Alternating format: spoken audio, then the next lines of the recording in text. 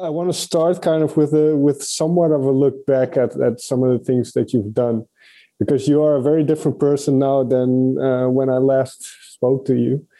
So, and around that time, you just released Heavy Meta. So, being the person you are now, how do you look back at that first album of yours? For a period, I kind of got in that headspace of really being over it and kind of burn out on it and the persona and the songs and everything. But now that more time has passed and I was able to take some time away from endlessly touring, I kind of look back on it pretty fondly, almost like, oh, almost like a different person. Okay. Was making those songs and making that record, which is pretty much true. I was drastically kind of different, in a different headspace when I made that stuff. So. Yeah, you mentioned the word persona when you talk about that album. So what were the differences? Were you kind of still in the early stages of figuring out your identity, or was it kind of figuring out how to be a touring musician? Definitely both. I mean, I feel like my sort of identity as a musician was pretty clear cut then, because I was really, really sort of headstrong and passionate about the music I was making and the message that I had.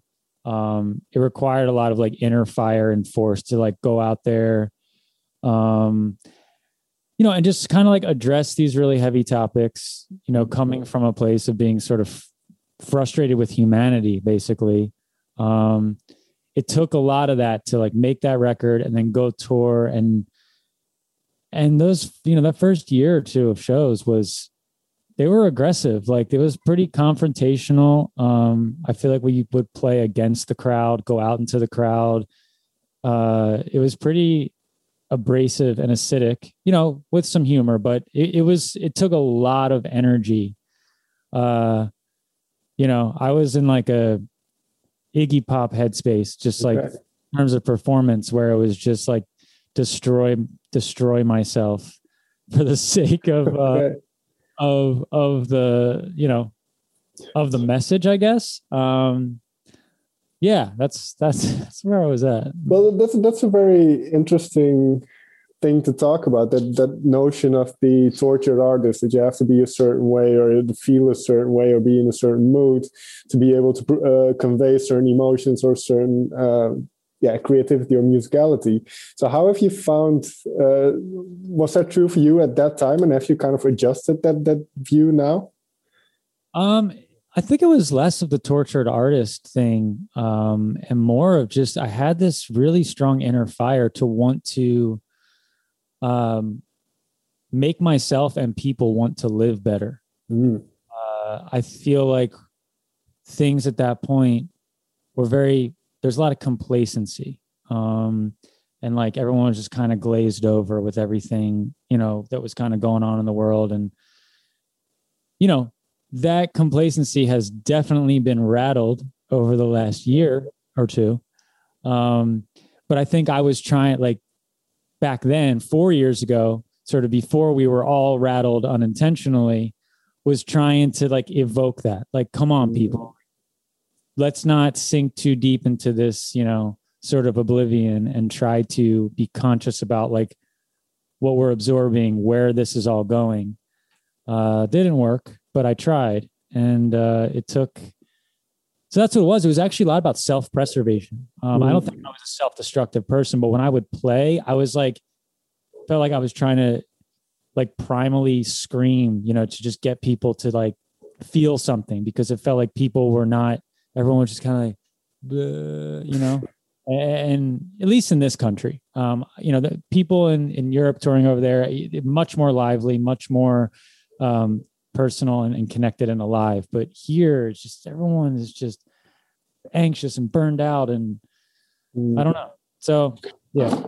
Yeah. What kind of, you kind of mentioned it already, but what kind of toll did that take on you, both looking forward in terms of what you wanted to do creatively, but also kind of as you were doing it? Because I can imagine that's the way you carried yourself could be quite exhausting, I suppose.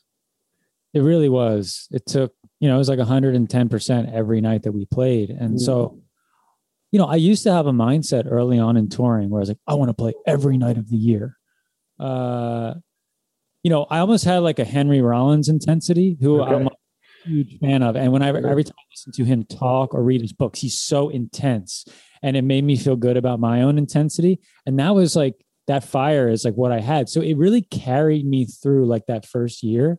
I never saw it coming, but after doing like multiple records and touring back to back, I hit a wall where I was physically, mentally, emotionally burnout from it. Just the constant grind and trying to give it my all every night. It was unrealistic. And you know, I'm grateful because it kind of led me to where I am now. But I definitely had to kind of crash and burn. It took a toll for sure. How did you, after kind of crashing and burning, what were those next couple of months like for you? Did you kind of just shy away from music altogether, or did you really need to reset your mind in a way? Yeah, so I met Chiara, my partner, now wife, downstairs. We met in Italy. She's Italian, and after I knew that I needed to take a pause, and so June 2019, we played our last show of like a 3.5, 4-year tour in Italy, in her hometown, actually, at a festival called Beat Brew. And my plan was, I am going to disconnect, get off social media, put the phone away, forget about music, forget about everything, and try to just like live a very simple, small life over there with her. Go to the beach, cook food, spend time in this beautiful country. And that actually got disrupted because some issues I ran into with visa immigration stuff, where I actually had to come back to the States, and she wasn't allowed to come back. So we kind of had to part ways for that summer. So what was going to be the first time in years where I just completely decompressed and turned everything off ended up being me self-isolating in my house in Nashville. And I really didn't have anything else to do. And that's when I started kind of experimenting with music again as kind of a pastime. And a lot of that music is what became Piecemeal, which is the record that's coming out. So, right. And well, one thing about kind of the pandemic now is we're all forced to reflect a little bit. So you kind of had that before the whole pandemic, where you were pretty much by yourself for a couple of months. What did you learn about discover about your own creativity, or how you perceived your kind of craft? I learned how to kind of trust and value and believe in myself a little bit more. You know, and not to be afraid of exploration and taking off any like kind of limitation, because when you get into a sort of a system of, you know, make a record tour, you kind of get locked into feeling like you should keep doing the same thing. You're kind of getting known for something. So you get, but during that time, I didn't have any of that concept in my mind. So I was just like, I'm going to make music of whatever I want to do. I'm going to explore all different kinds of genres and do it all myself. And through the process, I started to reconnect with things that I really like, other parts of myself that I was kind of neglecting, like being lost in this character of the last few years. Sure. And like I said, doing it all alone, you know, got me to a place where I trusted myself a little bit more, because I always had this mindset, I need studios or other people to make things happen, to create the music or the records I want. And then I was like, actually, no, I'm doing it. I'm proving to myself that I can do it. And I learned a lot from it. I mean, I'm really pretty grateful for that time as well. Is that where the line from "Can we still be friends" comes from? The line, "You used to make me feel 1 inch tall, but now I want to thank you all for giving me no chance but to believe in yourself." Like you say, you kind of had to crash and burn and then build up that confidence again. Yeah, exactly. Because when I kind of disconnected and told everyone I needed a break from it all, you know, you hear from people less. Sure. You sort of step out of the light for a second, and, you know, you can feel a little bit sort of forgotten or neglected or whatever. Even if I was creating in my head, that was just a feeling I had. like all these people in my life that I thought were close and tight and genuine, they all fled when I had to kind of step back or things got challenging. Right. And at first, that initial period where I took time off was really vulnerable and self-conscious from that, and kind of being on my own again and being lost. I'm like, what the fuck am I going to do now? I've been so secure in like a set thing. Now I'm like entering into the great unknown.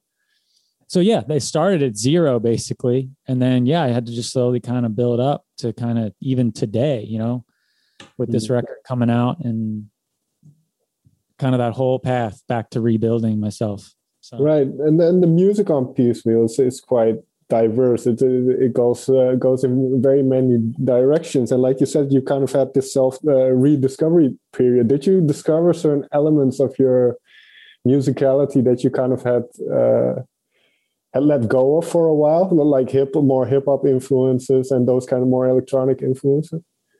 Yeah. As a kid, 90s hip hop that's like honestly the first music that I connected with as a kid. I mean, that's like my roots. So, and I always neglected it or felt like I couldn't explore those things. And this time around, I was like, let's go there. You love jazz. You're not a qualified jazz musician, but let's implement like some of that, jazz chords or certain things that I can take from jazz and put it into what I do, or like the sort of spoken word stuff or even just pop. I also kind of came up with like top 40 radio in the 90s, the golden era of like one hit wonders and pop songs. And yeah, just not being afraid of any of that stuff. Let it all in. Yeah, I think we're kind of the same generation. So what were the ones that stuck out for you in that time? And because I think I grew up with a very similar musical diet.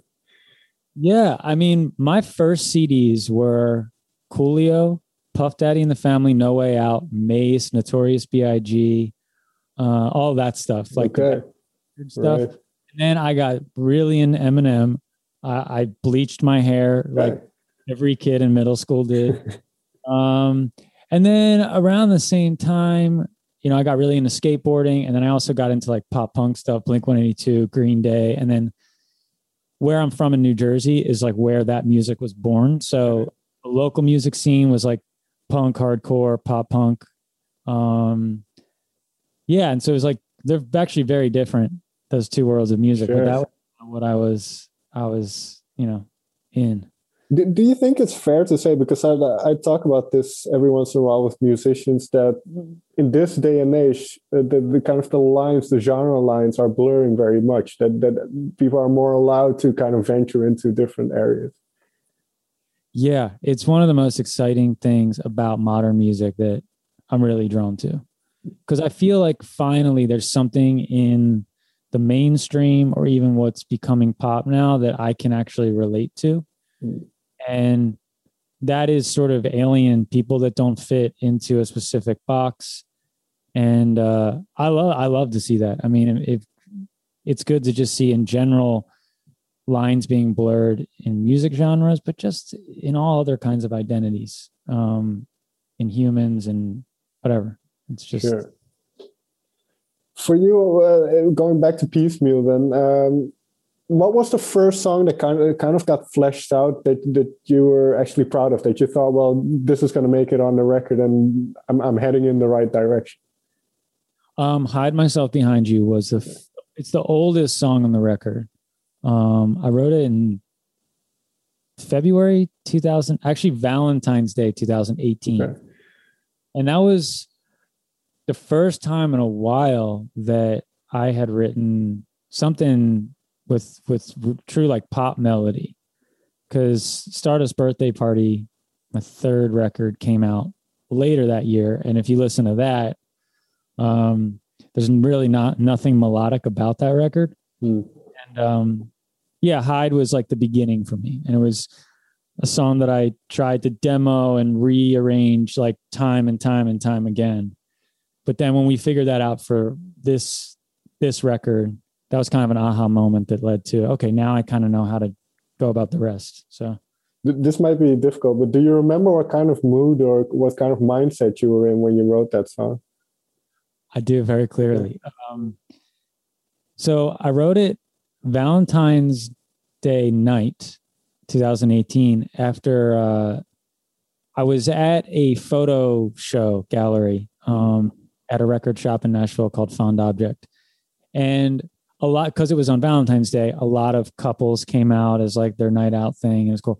And I just remember, and I was alone at the time, and I just remember seeing all these people, and I was so cynical about them because it's like, they're so full of shit, Everyone's kind of has this idea about love or relationships, and then, when things get real or people see true colors, they end up breaking apart because people tend to fall in love with like the idea of someone or how someone makes you feel as opposed to who they really are. And I was just kind of observing these people, like a cynical, like a Larry David thing. Sure. Oh, all the shit. And then I went home and wrote that song, and that's what it is. It's like from the perspective of what people are kind of really doing in like the modern age of love and relationship. And I wanted to make it's like sort of dark and cynical lyrically, but then it's like the happiest sounding song probably on the record. So, because that's a very fascinating kind of thing that's going on, and then I would say kind of that idea that we live in images or live in kind of these notions of things or how they are rather than what they actually are. And especially with things like social media, I would say that has kind of exacerbated quite a bit. And now I found this quote on your website. Put this down and go look out the nearest window. 99% sure you'll find everything is okay. So that idea of kind of disconnecting or not thinking in terms of what others might think or what you kind of ideologically think of about something, but just enjoying the moment. When did that kind of enter your psyche? I mean, that's something that I've tried to like go back to, especially over the last couple of years with how much chaos there's been just globally, socially, politically, everything. When you tune into it and you're on social media, you're on the news, you're watching the news, it's just endless chaos and noise and negativity. And at some point, it just kind of occurred to me, a very simple thing. Like I'm sitting here at my computer, I would be like absorbing all of this negativity. And then I would just turn slightly to the right and look out the window and be like, yeah, everything is actually completely fine in reality. And how different those two things are right within each other is crazy to me. And so, yeah, it's just like a simple thing to go back to. Like when you start getting into the chaos, absorbing the negativity and the noise, just look out a window and you're like, the house across the street is just standing there still. There's no one actively trying to harm me right now. I'm breathing. I'm fine. I'm safe in my house. Can change at any moment. But 99% of the time, you're actually good. You're fine. So, and I think that's a very important thing to realize that we have control over our kind of how we see the world. That it's not just this is the world and it's horrible. And I have to admit, I'm quite cynical as a person as well, but I have to kind of remind myself every day, but there's so much beauty in the world and you have to kind of make sure you don't get bogged down in either one of them. I think if you are just happy all the time, that's not good as well. So. Oh, man, I agree. Well, if we get into more of the spoken word type stuff, what was your approach vocally on this record? Because you mentioned the hip hop influences, you have some spoken word. How do you decide which kind of bits flow more poetically, which bits flow more as a song? How do you figure that out? The first example that came to mind was the song Easter Island, which I made all the music for that song and I had a sheet of words, not really structured at all, but that was sort of just an experiment where I had the music, I pressed record, I sat down, I had the paper in front of me, and that was pretty much what came out. It was like half talk sung, half sang, like it was a mixture. And that was just kind of a part of the process of just experimentation. And then I ended up really keeping that most like predominantly in that song with the spoken word and sort of the fast talking thing. And then once I did that, I wanted to find other ways to sprinkle it throughout the record. So like in Can We Still Be Friends, there's a pretty fast, like stream of conscious section bridge in that song. And I added that sort of after the song was done. I was like, I want to put something like that in there. And so it gives me the opportunity to just write like a shitload of words that wouldn't normally fit into a melody and just kind of go off. And I love it because you don't really plan it. You kind of just do. You press record, you hold the paper, and you just see how it comes out. And did it a couple of times. And then on Hide too, there's kind of a spoken bridge, all the same process, you know, just throwing in a section where I'm like, let's just see what happens. And so, yeah, that's like, I love that stuff. I'm really happy I was able to find room for it. And the interesting thing always with those kind of stream of consciousness ideas is that maybe later on you'll figure out why you said those things or what. So have some of them, since these songs have been done for a while now, have these songs, or if any, changed at all for you in how you see them? Absolutely. Easter Island, another really big example of kind of taking on a new meaning after the past year, because originally the song was just kind of, you know, comparing like parts within yourself to places in the external world, and how the concept of like you take yourself with you wherever you go. So you kind of got to get within, right? Get out of your own way kind of thing. And then obviously like the concept of going places and seeking things was changed a lot over the past year. So then I added that last verse where I just list off all the places in real time that I was thinking about during the quarantine period, the places I wish I could go. I know it happened a few times. You know, One Day Crazy After Dark was kind of like this fun, you know, half joking song about isolation, which, you know, kind of became a very real thing. The most powerful thing on this record, I think, to tie all that together was All the Punks Are Domesticated, the 2020 version. Right. Because that's an old song that I wrote back in 2015, 16 that was on Heavy Meta. And at some point during the quarantine, when I started to actually pick up a guitar and like play through songs again, I had this moment where I realized, holy shit, everything that I was talking about in All the Punks from 4 or 5 years ago, all that stuff has basically come true this year. I had like this, I like freaked out. I was like, this is crazy.